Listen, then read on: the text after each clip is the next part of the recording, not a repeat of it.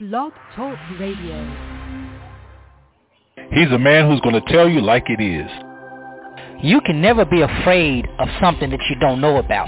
Now that's ignorance, and for us, ignorance is not bliss.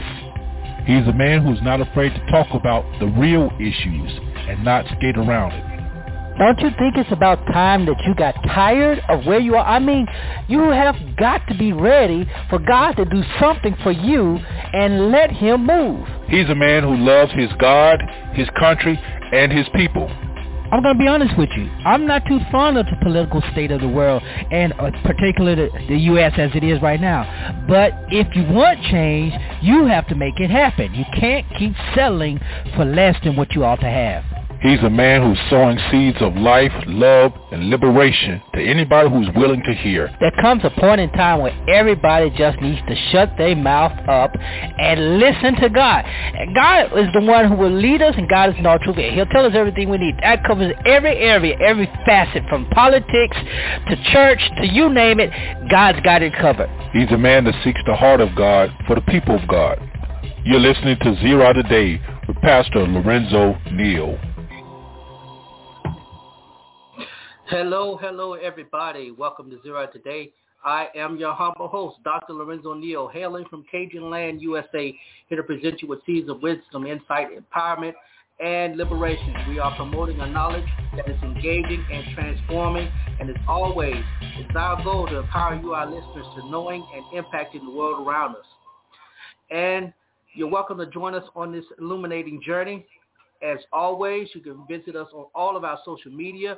We are live on the Zero Network on Facebook, on the Dr. Lorenzo Neal page on Facebook, and I guess also my personal page on Facebook. All our social media are available. Follow us on Twitter. The show handle is at Zero Radio. My personal handle at Lorenzo T. Neal. Also, if you'd like to get your thoughts, insights, 2 cents, 4 cents, 6 cents, $1 in, you can do so by calling 347-237-5230. 347-237-5230. That is the number that you can call to get your thoughts on the air. We're excited today. Got a lot we're going to try to talk about in such a short amount of time. I tell you, this has been a very interesting several days, several weeks. And I know we've been inundated by so much messaging that the mainstream media has been putting out towards us regarding police-involved shootings, and it seems like they're happening so much more frequently. And if you're like me, it's traumatizing because the narrative is always being pushed, particularly toward us black men, that any encounter we may have with with police, black or white, may end in our death, and that is not something I want to have on my brain day after day. And I know it's not something that many of you want to have on your brain, which is why we're going to talk about it. And as you know, the most recent one that has been making the news is Mr. Andrew Brown, who was he was killed by the hands of police officers or law enforcement, and the narrative that's being pushed. And I've said this before, and I say this again over and over: do not believe the initial narrative that's pushed out. Don't believe it. We had to learn this the hard way with Trayvon Martin. We had to learn this the hard way with Michael Brown Jr. We had to learn this the hard way, even with George Floyd. We had to learn the hard way that the immediate narrative that is pushed is not always correct, and in some ways, it's led to bad results, not to the results that we wanted. So today, I want to talk about Black Lives or Black Menticide. And if you don't know what Menticide is, that's in so many words, it's brainwashing. Black lives or Black Menticide. What is really, what's the truth for urban Black communities? And I really wanted to talk about this because we're in the age of a lot of distrust in systems altogether. And while many people are calling police-involved shootings a systemic issue and wrapping it within the language of racism, I think that's a false narrative we have to address, not knocking the fact that a vast majority of the ones that come before the American public happen to involve black men, thus pushing this narrative that the likelihood of a black man having a negative encounter with a police officer is high. And that's not the case. We know that statistically, but we'll get to that later. But we disregard all the police interactions, the breadth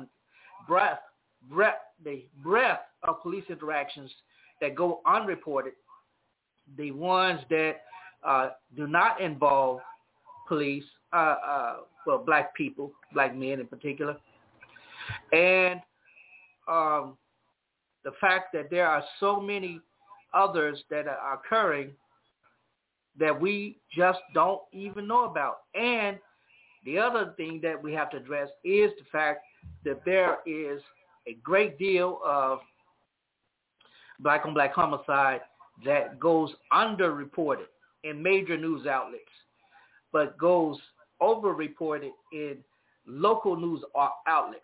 And there's that disparity also. So what we're going to try to do today is try to find this balance betwixt the two, so that we won't be overwhelmed with the trauma that comes along with this, as well as have a means of truly addressing this in a way that will not bring further trauma and fear and anxiety on black men like myself whenever we encounter law enforcement. So that's what we're going to be talking about. And I'd love to get your thoughts on this. Black lives versus black menticide. And I have a reference that I want us to, if you have the time, to go and read. And it's a book. It's a book by, pull it up here real quick. It's a book by Juste A. Meerloo, Meerloo, and the book is titled The Rape of the Mind. And I'll be using this as a resource in this dialogue, this discussion, whatever we may have today. And just so you know, Dr. Meerloo is a medical doctor, psychiatrist who studied brainwashing, thought control, and menticide way back in the 50s. And this book has been used over that period, since that period of time. And it's a long read, but I think in this moment is very, very relevant, especially for those of us who are engaged in gun violence prevention movement and domestic violence prevention movement, any type of community engagement to change the behaviors of and the thoughts of people disenfranchised. And I know there's a broad word there, but people who feel disenfranchised. So we're going to talk about that.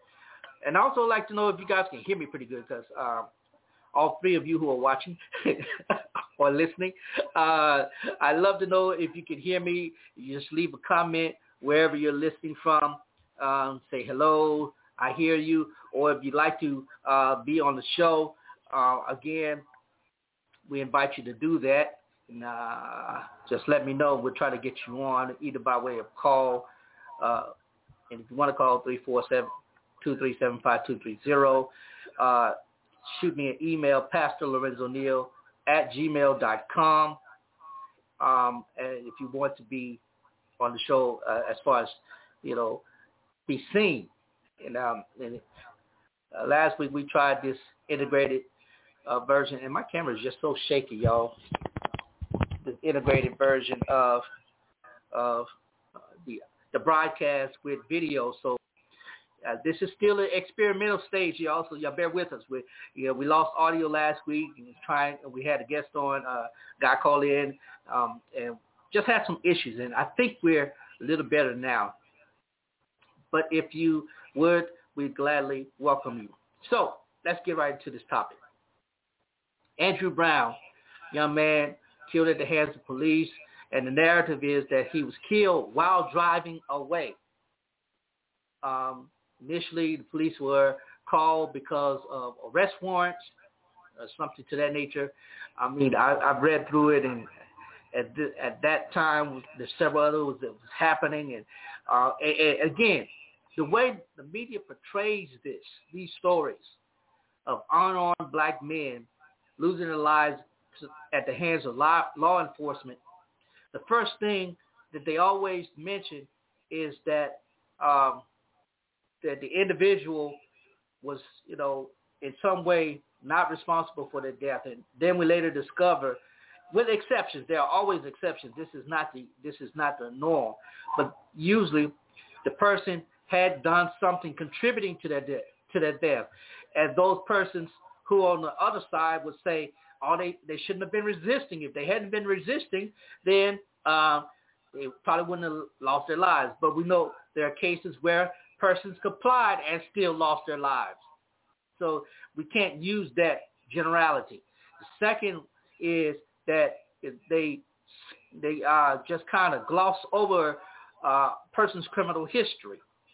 Now, those on the right who report and who are the ones backing the blue, and there are a lot of those, I don't even want to get into them, those individuals who purport backing the blue, well, they are always saying if they had not resisted, they would not have been killed, and they led to their own demise, and we know that is not the case. The argument then becomes one of the criminal history. The right media, those media outlets that are more right-leaning, tend to focus on the individual. I don't know why my screen is doing this. Y'all got to disregard it. Tend to focus on the individual's criminal history if they have one.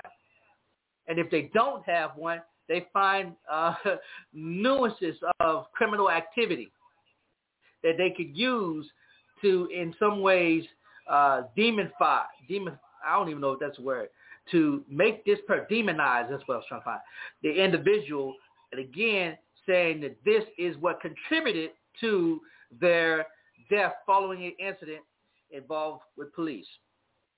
And again, we know that is not always the truth. Now, there are many who have criminal records, criminal histories, that have had negative interactions with police prior to the one that led to the demise. And it's true, we ought to recognize that. But we also need to put it in perspective. Now, if these are career criminals, for example, the young man who everybody, I believe it was in Kenosha, Wisconsin, that he had gotten, he was shot by police. Later, I think he's still paralyzed. I don't know. But anyway, the narrative was that he was unarmed and all of this, but we later discovered that was not the case. He had a history of domestic issues, and that culminated in what he was experiencing with the police. Again, whether that shooting was justified or not, that has to be determined by that jurisdiction's, how the jury is going to decide, or however that process is, I don't know. And then we have clear cases of just where officers were just clearly in the wrong. Chauvin is an example of that. Officer Chauvin had his knee on George Floyd's neck for nearly 9 minutes. That was completely unnecessary, and if you watch the trial, you heard all the medical jargon that was presented to justify Chauvin's verdict. guilty verdict. And then there are officers who, like the officer involved shooting where she thought she got her taser and it turned out to be a gun. Things like that. Whether it was a mistake or intentional, we don't know because we're not in the mind of that individual. Cops have to think quickly. And they think quickly and they act quickly, as in the case of the young teenager Micaiah last week. And speaking of that, here's the other thing. Just as she was, her incident, Micaiah, I can't think of her last name. I want to say it was, oh Lord, I can't think of her last name. Yeah, Bryant, I believe that was it. Micaiah Bryant, 16-year-old, killed by the hands of police officers in a split-minute decision. At the same time in Cincinnati, Ohio, this happened in Columbus, Ohio, Micaiah's incident. At the same time in Cincinnati, Ohio, two 13-year-olds were involved in a incident where it led to the death of one of those 13-year-old girls by way of stabbing. And the victim or the perpetrator was being bullied and took that out in this heinous act of crime. And as a result of that act, two 13-year-olds will lose their lives. One has lost her life physically. The other one has lost probably not all of her life, but a great portion of her life will be spent incarcerated as a juvenile. She may not be able to get out till she's 21, and hopefully they don't try to do anything more, and hopefully by the time she gets in there and comes out at 21, she will be reformed, rehabilitated, and she can return to the world as she, as we know it. But anyway, I'm getting off on a tangent. The whole of the matter that we're facing right now as black people, we have to decide, where do we put our energy? The Black Lives Movement that started shortly after Trayvon Martin and really came to prominence after Michael Brown Jr.'s death in Ferguson, Missouri, and even more prominent last year after George Floyd. That movement, that mantra, that movement was to supposedly help black people understand the value of black lives, not just lost to police, but the value of black lives entirely. But we're now seeing that is not the case. There are certain black lives that they matter, and certain black lives just don't matter. We contend with each other on this, and it shouldn't be. We contend with the fact that should we have as much passion about the crimes committed against our own selves, violent crimes that include domestic violence, that include aggressive acts of aggression with our young boys, and that it also includes violent acts, armed robbery, and things of that nature. Should we put as much emphasis on that as we are doing in putting emphasis on the lives of black men who lose their lives at the hands of law enforcement? And I'm going to be honest with you. I know there are people, figures who are at the forefront of this: Ben Crump, Al Sharpton, and those are the two prominent too. These are the ones the media automatically turn to. Attorney Ben Crump, he's a wonderful man. I've had the opportunity to speak with him, meet him, but the reality is, some people are calling him a hustler. He's becoming the new face of race hustling, because every family that has been impacted by crimes that involve law enforcement, he's there. And I don't know how he gets there so fast, but he's there. And at the same time, we don't have the same type of high-profile personalities coming to places where the violence against black people, self-inflicted violence against black people, is there. in Jackson. We're already at nearly 50 homicides, probably even over 50 homicides by now. I haven't, I've been shutting myself off because I just can't deal with that as a survivor of gun violence, as an advocate of gun violence prevention. It's just, it's too much. Every time I hear of someone losing their lives, gun violence or the violence of any kind, it's just reinforces and reignites this sense of grief and trauma that I've been experiencing and many others experience. But here's the thing. Why don't we have that same type of high-profile person coming? Why don't we have the same type of person high-profile person coming to address the issue and bring to the forefront the issue of self-inflicted violence in our community? Very, very overwhelming. Somebody said it's very overwhelming. Yeah, it is overwhelming. This is overwhelming. This violence that we're seeing, that is being pushed to us, it's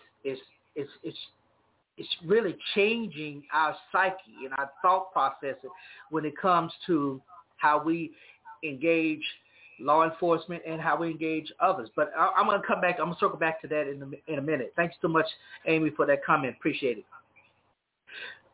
So here's the thing.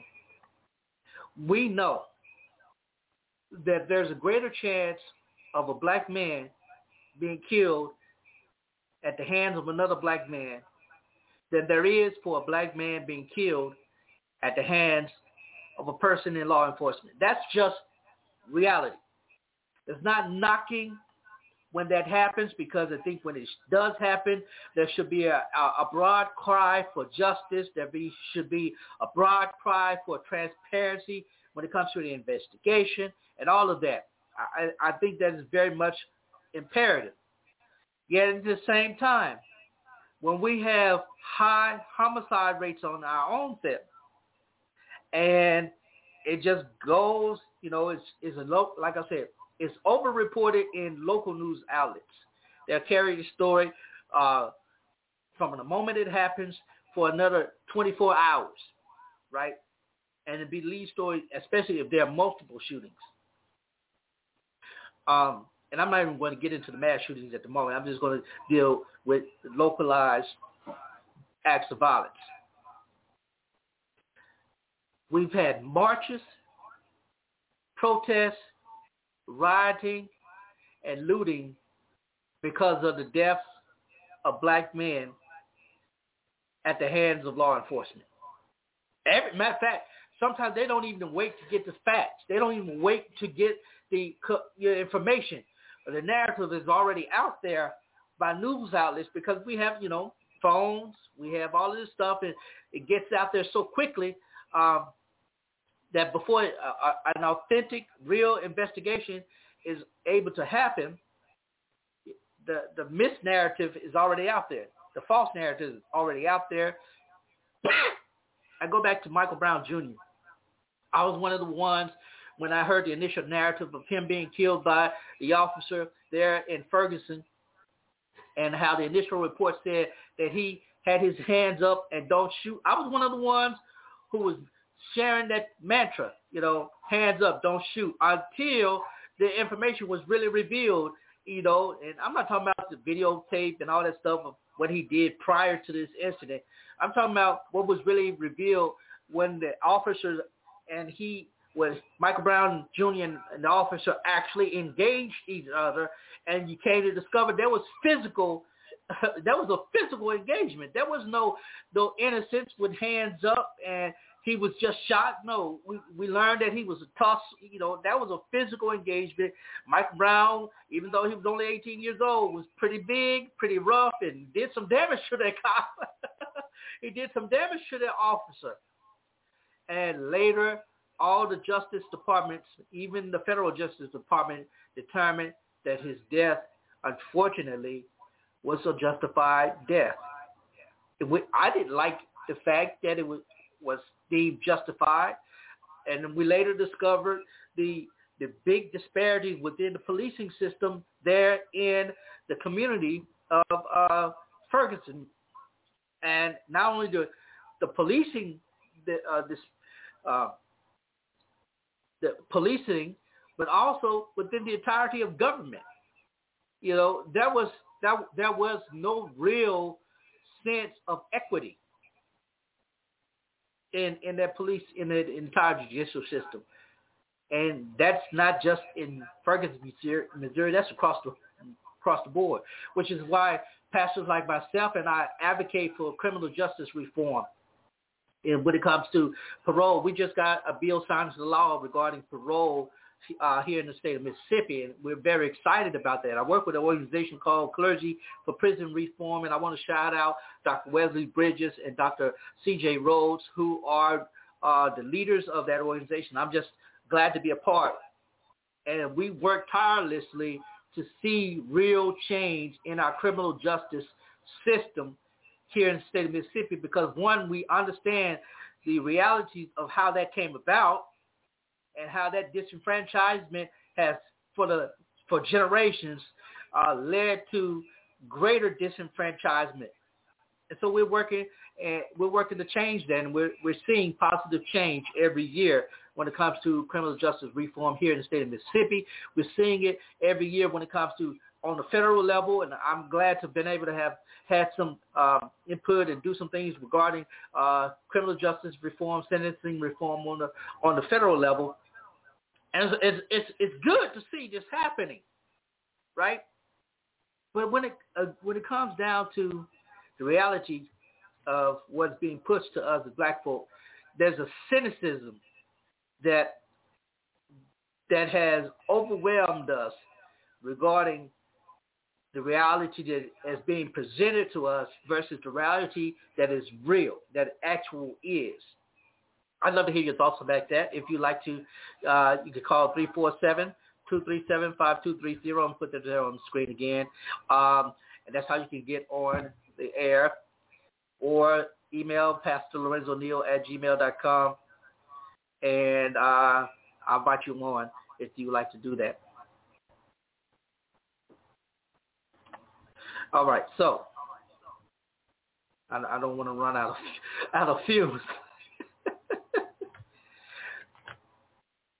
So when we talk about, let me deal with this Black Lives Matter part, because the Black Lives Matter mantra is inclusive of the All Lives Matter mantra. And I still don't understand to this day how people have gotten so divided over two words, black and all. All means everything. So if you're saying all lives matter, it has to include black lives, right? That's the assumption. But there are some who say, no, it's only black lives. Well, then if we're only concerned about black lives, then we may as well go back and be segregated. And I know people don't want me to say stuff like that, but that's just reality. I might get censored for that. I don't care. But we have to think from a human perspective, one, right? So when it comes to the Black Lives Matter, I am all for black lives being prevented, the death of black lives being prevented.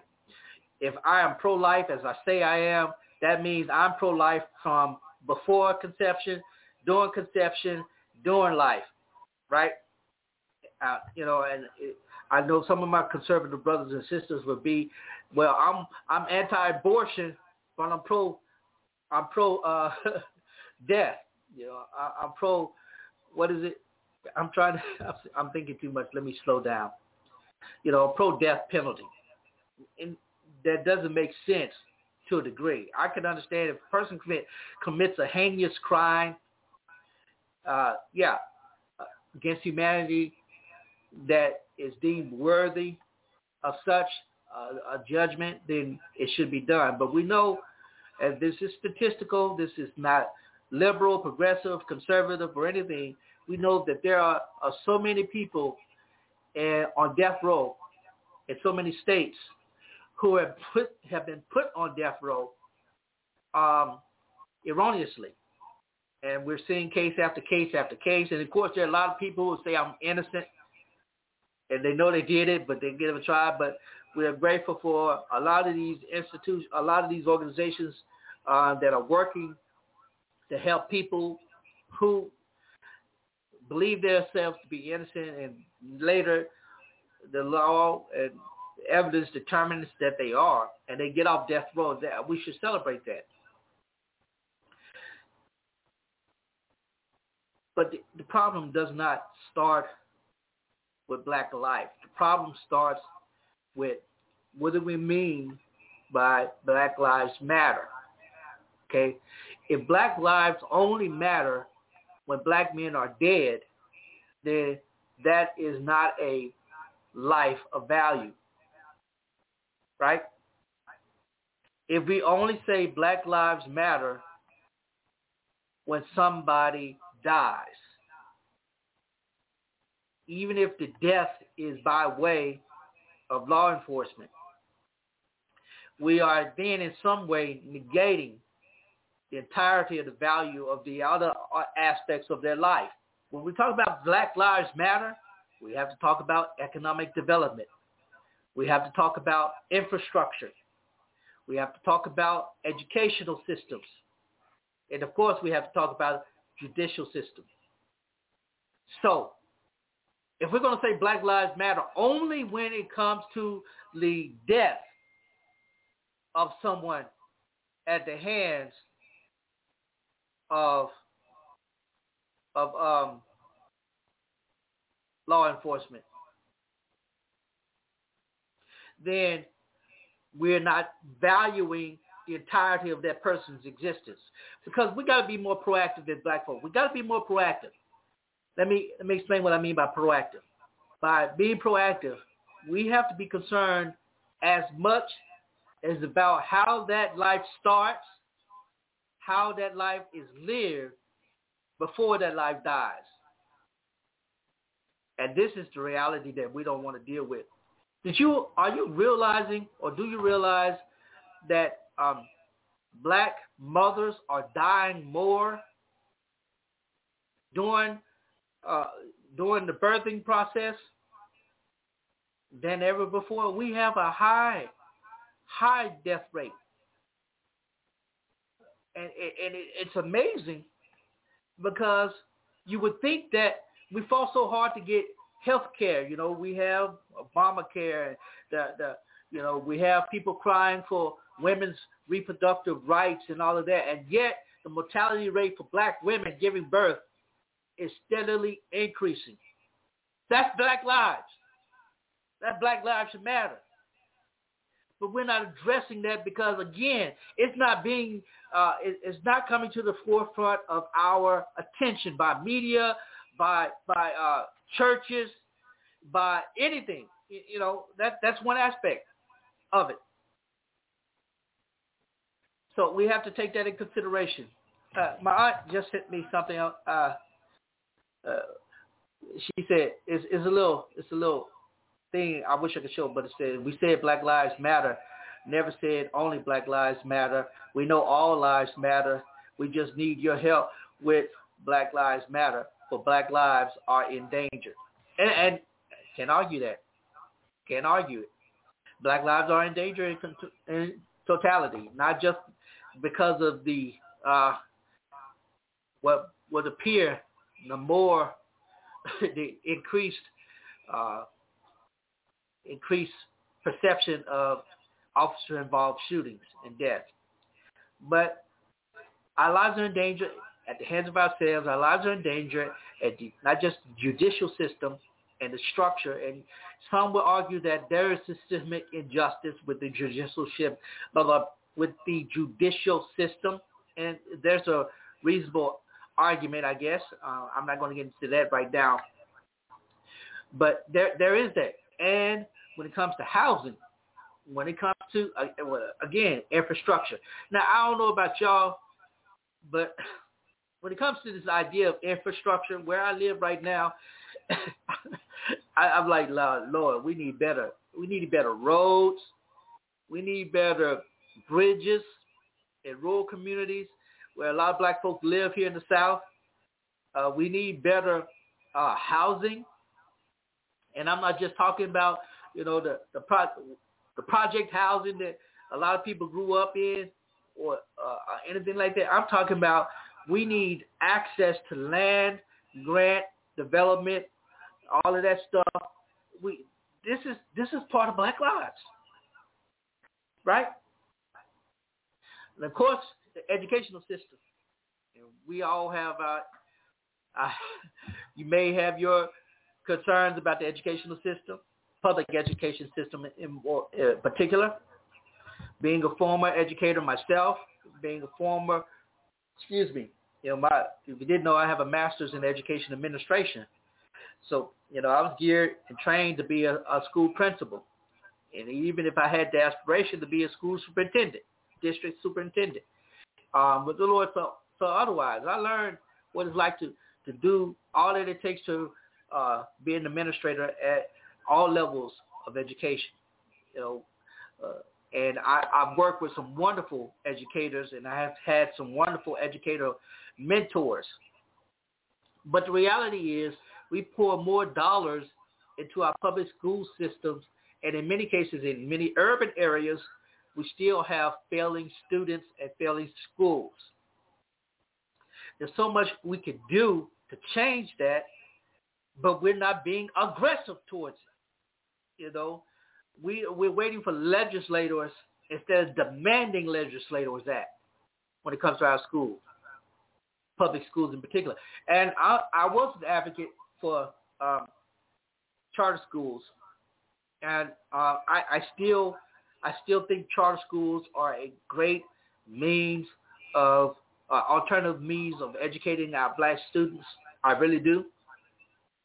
And there's always this question of whether, it's taking away from public funds for public schools. That's a whole different thing I don't want to get into right now. I'm sure if you have your thoughts about that, I'd love to hear your thoughts on that. But there's so much more that we could do to empower our students. It's sad that most students leave. Most students graduate, and this is a very broad statement, and there's some statistics to back this up. Unfortunately, I do not have all of them on hand, and I'm going from a few that I know right off top. That the average Black student, the average Black male student, will graduate high school with an 8th grade reading level. Okay, and some of them will graduate with a 6th grade reading level, which means they're able to understand the very basics of communication, and they are not capable, or they do not put forth the effort to really process and analyze the information that they take in. And that, of course, is a contributor to, a lot of stuff that happens, particularly when it comes to communication. The ability to read, expand your mind, helps you to be able to think better. When you're able to think better, you're able to process things better. And when you're able to process things better, you're able to react positively and less negatively. And there's a whole different thing I could get into about that. But because we're not teaching these skills, and a lot of times, and I was guilty of this, not I was in, but it's a couple of school districts that I worked in were in some ways guilty of trying to teach the test, not so much as to teach students just enough to pass these systemic tests that they need to take, these standardized tests. They're not doing that, but just enough to say, just enough for them to know that, y'all got to excuse him, all that noise.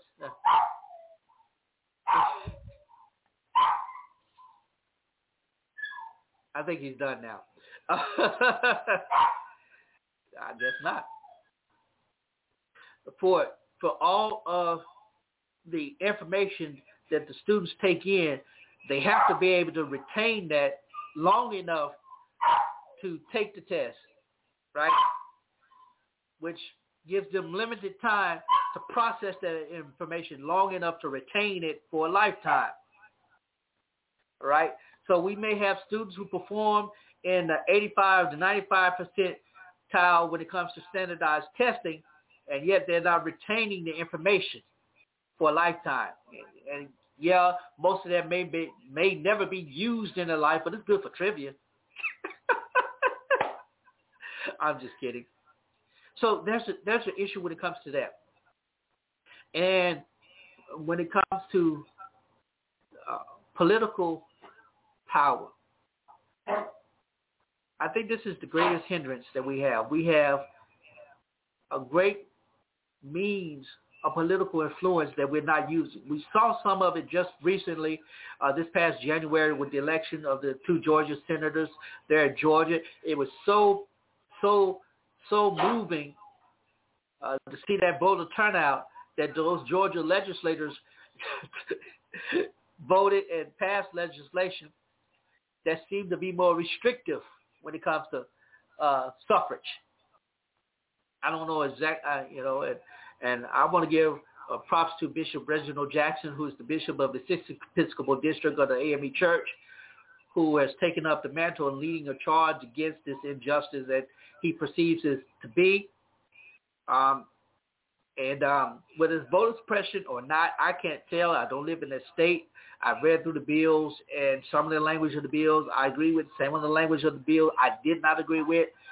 It's very broad to see, but it is restrictive. I tell you that much.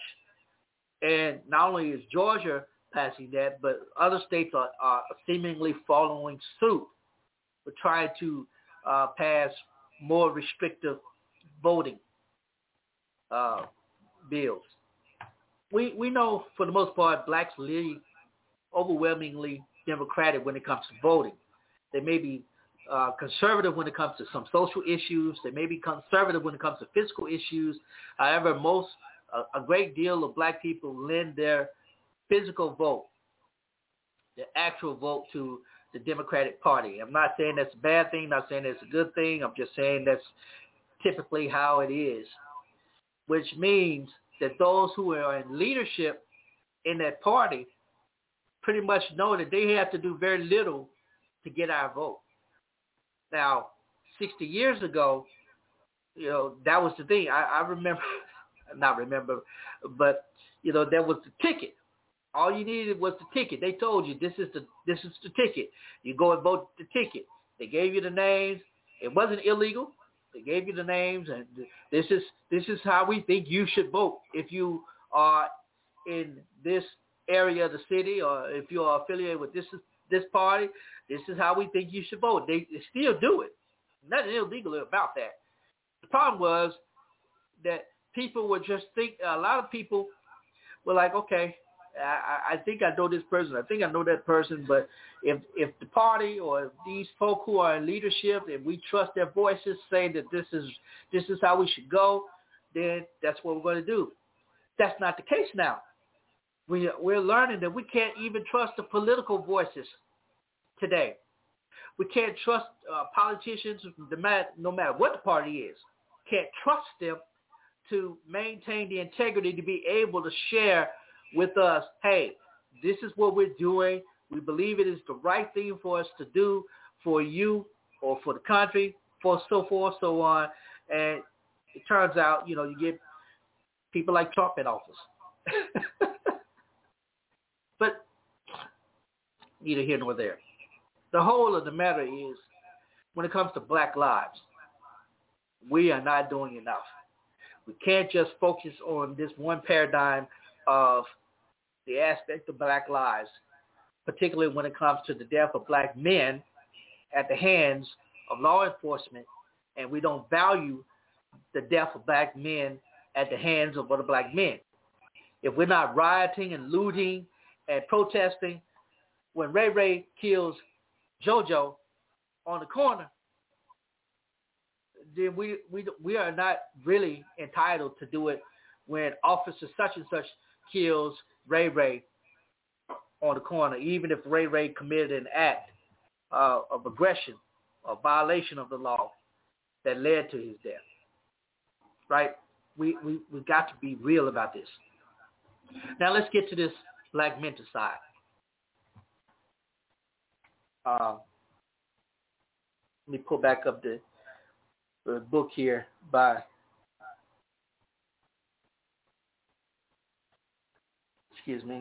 Mr. Mirlo.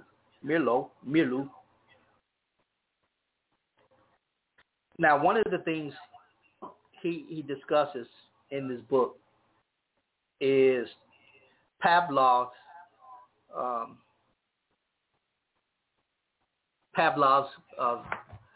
experiment.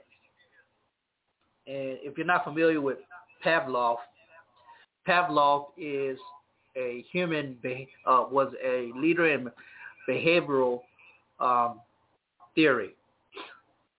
And he's most famous for his experiments with dogs. Of course, he did across the board with a lot of other experiments, but the most one he's renowned for is the experiment with dogs, where he trained the dogs to be able to drool on command. And it was a steady process by, training them, getting them recognizing the stimulus, the trigger, and once they begin to respond to the trigger, to the stimulus, then, he would get them to behave the way he wanted to. Eventually, removing the stimulus, they just begin to behave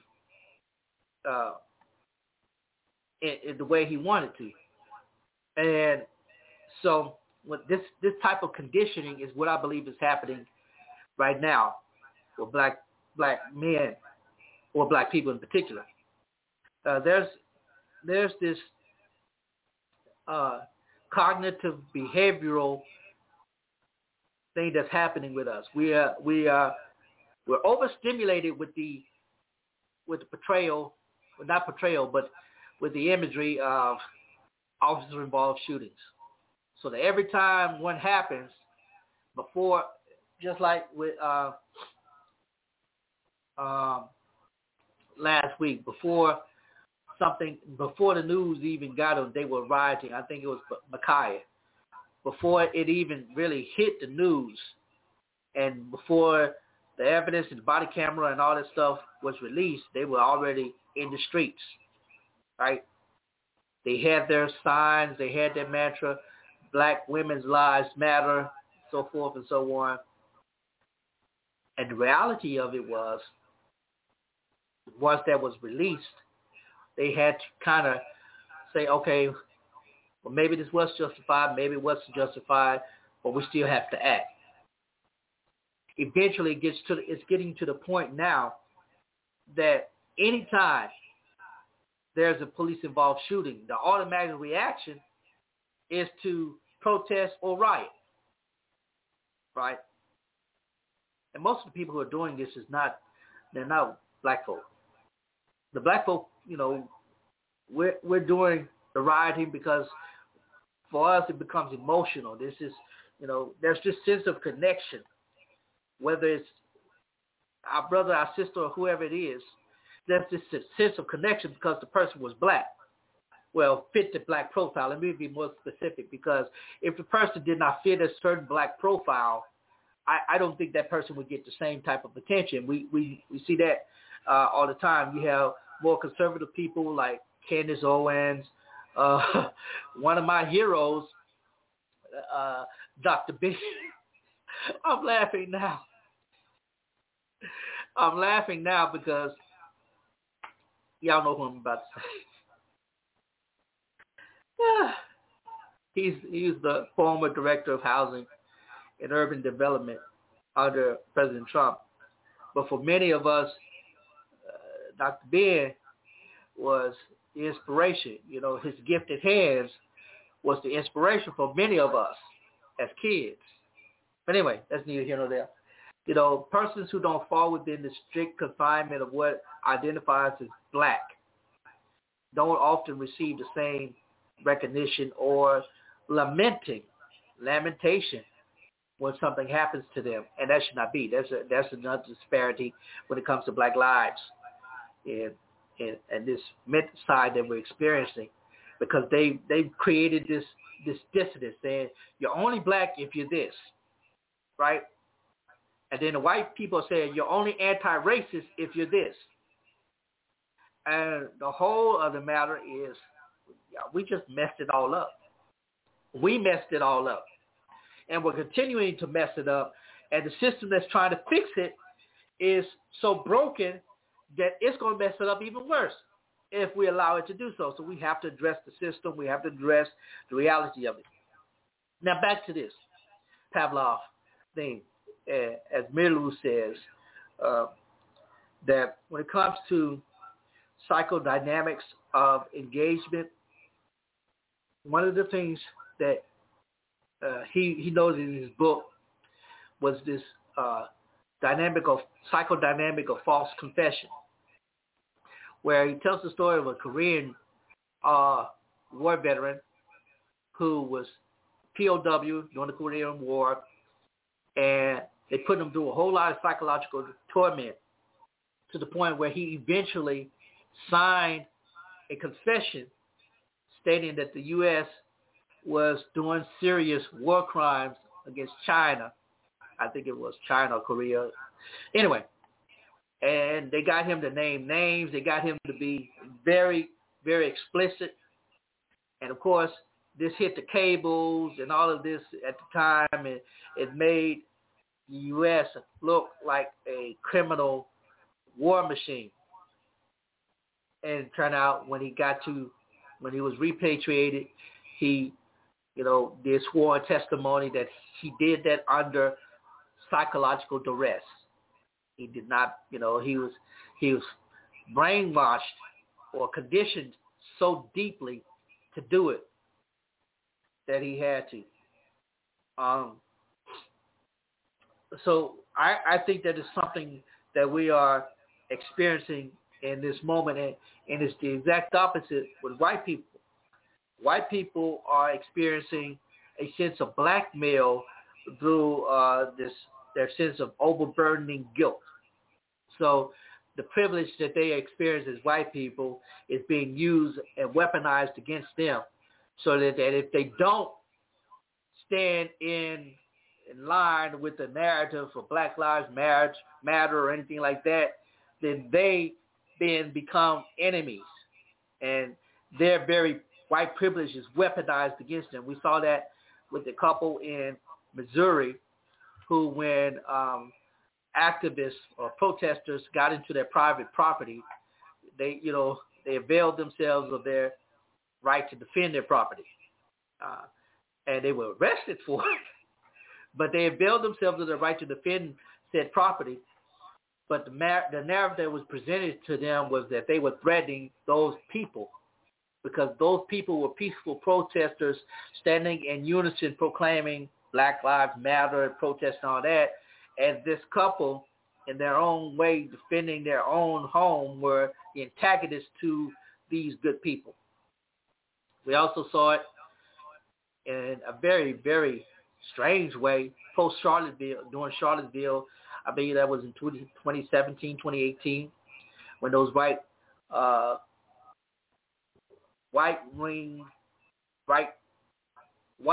right-wing people descended on Charlottesville.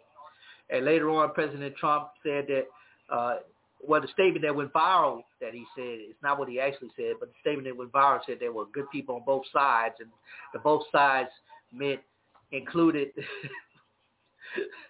those who were white men marching with torches saying the Jews will not replace us. It's crazy. I said all that to say, this menticide is deeply impacting all of us here in America, from urban to rural areas, where the question is, how do we really approach this matter? From black men like myself, who try to make sure we stay within, law as law-abiding citizens, and realize that we could have a negative encounter with a police officer, black or white, that may take abuse to his privilege as an officer that may lead to our death, or even in some cases our false imprisonment.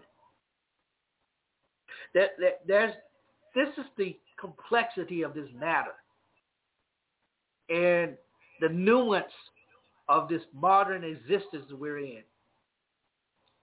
And while I don't like it, I don't want to be forced on one side or the other. And as a pastor, I know I have to value black lives because not only am I a black man and a black lived experience, but my soul depends on the connection that we have as black Americans and black people from the entirety of this diaspora, the African diaspora. Because it may be happening more prominent here in America, but it's happening across the world.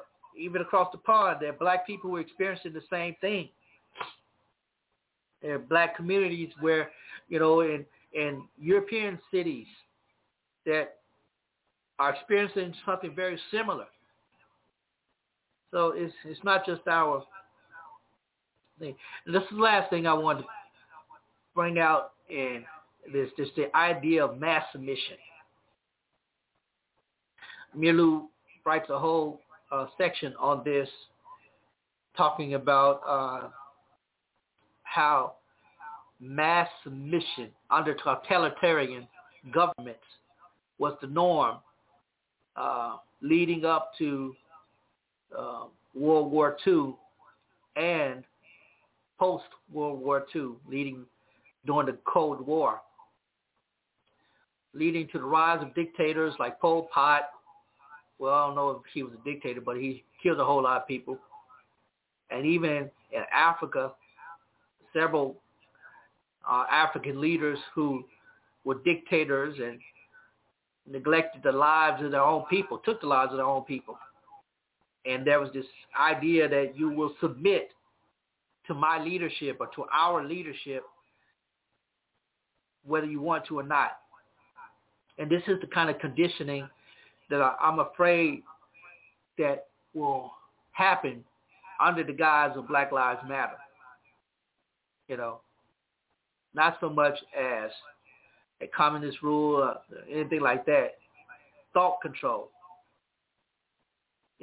It's the breaking in of the bear, or the what's what I'm looking for? When they break horses in. I know some of you horse riders know what I'm talking about. You break that horse in, you break them down, to eventually that horse, that bronco, that bucking bronco, eventually becomes submissive to your will. I think we're being set up for a situation like that. It's very much possible. Very much possible. Anyway, I'd love to hear your thoughts. You can leave a comment. I'm running out of time, so let me hurry up and get out of here. But just before I go, I want to invite you, if you are not a patron, I want to invite you to go to patreon.com/Lorenzo T. Neal. Become a patron. You go there. You'll see tiers where you can sign up to support me. Help me get new equipment like cameras and laptops and stuff like that, better mics. We can do better with the integration of what we're trying to do with the Zero Hour Today radio show. So we invite you to do that. Also, if you have not, go to my website and check out the podcast that I do that's called Be Your Differentiated Self. It's a podcast that I think would be very beneficial to you, exploring yourself and emotional intelligence and all that. So you can check that out. And also you can order books that I've written on the website, LorenzoTNeal.com. Go there, check it out, and order a copy of your book. You don't want to get it from the website, go to Amazon.com. It's over there. All the books are over there. We have some other material that's coming out. If you're in need of coaching or counseling, we do provide coaching and counseling from a pastoral perspective, and we'll have more information about that. But anyway, I got to wrap it up. Thank you guys so much for the time. Thank you all so much for allowing me to do all that I do, but I've got to get out of here. And if you would like to continue this conversation, hit me up on the Zero Network. You can listen to all archive shows of Zero Today on all platforms, Spotify, iPod, Apple Podcasts, iTunes, whatever platform you listen to, you can find it. iHeartRadio, all that stuff. But anyway, I've got to get out of here. You guys have a great day. Bless you.